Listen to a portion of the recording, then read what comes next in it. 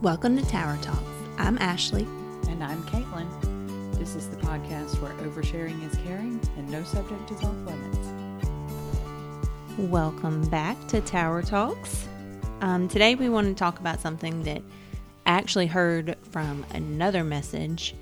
I don't know if you're familiar with Passion, but it is a big event at the very beginning of a new year that is held for people ages 18 to like 24, I think, college, young adults. But they've gotten to where since COVID, they started live streaming a lot of it. So I've really enjoyed tuning in the past couple years. Anyway, this year, Sadie Robertson Huff, a lot of you may know her from Duck Dynasty, or she has her own podcast and her own women's group. But she was talking and she used her iPhone as an example. She got everyone in the Coliseum to turn on their flashlight from their home screen. And she was talking about how we're all in this place, you know, getting pumped up for Jesus, brand new year, setting the mark for where we want to be, getting poured into and on fire, and our light is shining bright. But then when we go back into our real life, how a lot of that can shift into, well, what do I need to be doing? Who all do I need to be in contact with? Where do I need to be going? These are my dreams for my life. This is what I want. These are my goals. This is how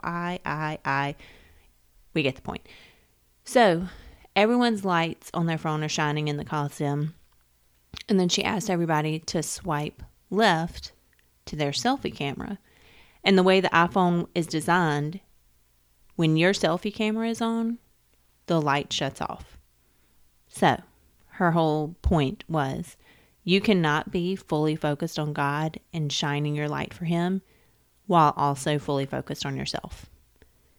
And I heard another podcast from a pastor who, a long time ago, I think, but he was like preaching during this revival at his church, and he was talking about the Holy Spirit and how the Bible says, like, love the Lord your God with all your heart, soul, and mind. He was talking about the heart is first, because whatever He's telling you to do, like, your mind can quickly talk you out of it, because some of the stuff is wild.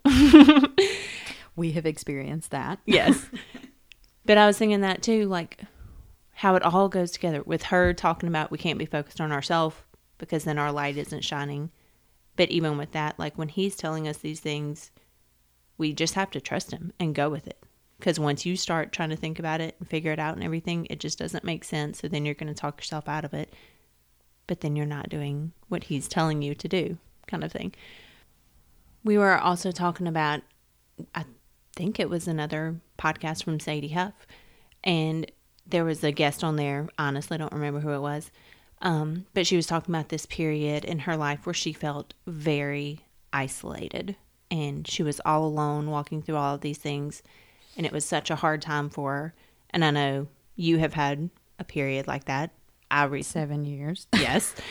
I recently have been walking through a period like that that's coming up on like 2 years now, where it can feel isolating and all alone. Sure. But then she realized once she got past that season that it really wasn't that she was all alone, but it was a time of solitude with just her and God. And that instead of focusing on herself and her feelings and all of the things that were going on during that time, it was really a time for her to press in and hear what God was saying about that and let Him speak over the situations and just really dig in with Him and solidify that part in her life.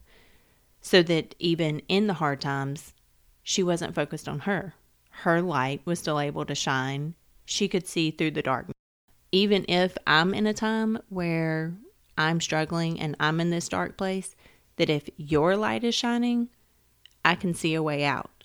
Or you can walk in and at least use your light to speak into that and guide me out. That is good. Kind of thing. So I don't know. I just really liked it, and it really spoke to me. That reminds me too, when you were talking about a season of isolation, the time that I was trying to hone in on my possible prophetic gifting. So I thought that it was more of a exhortation kind of thing because I was trying to be encouraging to people. Yeah. But I was talking to my mother-in-law one day and I was like, you know, every time I tell people something that I feel like God's told me, I feel like they mostly get mad. And she goes, oh, so you're a prophet. Like, that's usually what happens. Yeah. And since then I was like, is that it? Like, sometimes God tells me things and sometimes they're future things. Mm-hmm. So is that what's going on? Anyway, I was trying to kind of hone in on that gift and like really use it the way God intended it. And we were talking one day and I told you that I just had a vision of you going into a bank vault. Yeah. Like you just walked into this bank vault and shut the door behind you. And then a minute later, Jesus walked in and shut the door. Yeah. So it was like the two of you alone in there together. And sometimes I think that he does that as a way to like give us what we don't even know that we need. Right. So the season of isolation can look like a punishment, but really it's him setting you up for success. But because he is getting alone with you so that he can pour into you everything that you need for the next season that's coming up. Yeah. And it's hard because you don't see that coming, but he does. And it's transformative. I mean, we've both talked about how we kind of missed that season. Yeah. Because it was just like revelation after revelation and outpouring of love from the Father. I mean, it just changes everything. Mm-hmm. And I think about the caterpillar. I have to think hard. I always say caterpillar. So I have to think caterpillar. Anyway, the insect, the butterfly analogy of how, you know, when a caterpillar is changing into a butterfly, it cocoons and then it absolutely turns to goo. Yeah. On the inside of that cocoon. Like it completely breaks down. Yeah. And then it rebuilds again into something completely new. Yeah. And we just talked about how that it's just a transformative season. So I think we can just change our language on that. And right. Instead of referring to it as a season of isolation, think of it as a season of transformation. Right. Well, even with that, like back to the butterfly, once they are transformed on the inside, they have to flex those muscles and use them and practice and stretch and all of that in order to finally bust through that cocoon. So like, even once the transformation has gone on the inside, you're going to still walk through different things and have to use what you have learned and step out in things in order to fully bust into what God has for you. You preaching to me right now. Uh-oh. Well, because I'm thinking about, I walked through what we would consider to be the wilderness season. Yeah. And I had a specific moment where God said, your wilderness season is over. Yeah. This is the pathway to the promised land. All I need you to do is keep walking. Mm-hmm. And I tend to be like, well, you said it was over. It's not happening. Yeah. You know, like, and so I think that it's like, this feels a whole lot like a wilderness season. Like, maybe I am still in the cocoon. Yeah. But I'm a butterfly. I'm just trying to use the knowledge that he's given me to break through to the other side of that. Yeah. That's good. Well, back to your bank vault thing, because I specifically remember we were at a women's conference and one of the ladies speaking was talking about, I think she used Matthew, but it's like once Jesus was risen, both the Marys came to the tomb and the angel was like, he's not here anymore. And instead of being like, what? Where is he? And then just leaving, she ran into the tomb. Like she had to see it for herself. And the lady at the conference was like, what's in there? And she was saying everything that he just died for, like divorce, abortion, all the things, anything is still in the tomb. Like it's dead. It's gone. But he's risen. And then for the rest of that weekend, I kept putting myself in the tomb, like just sitting in this quiet place with Jesus. Everything that I was walking through was in there. Like it's gone. It's died for. but I'm still like in here hanging out with him. It was like both. It was my quiet space with God where I could just sit and be still and like hear, and also be thankful that like, you just took all this, it's gone. But like, let me just stay here with it. Like, that's weird. So then when you told me about the bank vault thing, then you also said, but what would be in a bank vault? Treasure. Like, treasures. Very important things that people want to save and hold on to and hand down. And all that stuff. Safety deposit boxes. Yes. And none of the stuff that's left in that tomb would ever be in a bank vault. So I think that was his way of being like, step away, like it's gone. Let it hanging out with the mummies. Yeah. It's cold, wet, stinky in there. Like, get out, girl. And then he was showing me like, go in the bank vault. It can still be quiet. I'm right there with you. But surround yourself with the things that are coming instead of the things that you have to let go of. Well, you know what else was in that bank vault? You. Yeah. And so you are treasure too. Like, if you think about it, I mean, that just shows how much value he places on you and your identity and what he's speaking over you in your life. Yeah. I love how he does that. So good.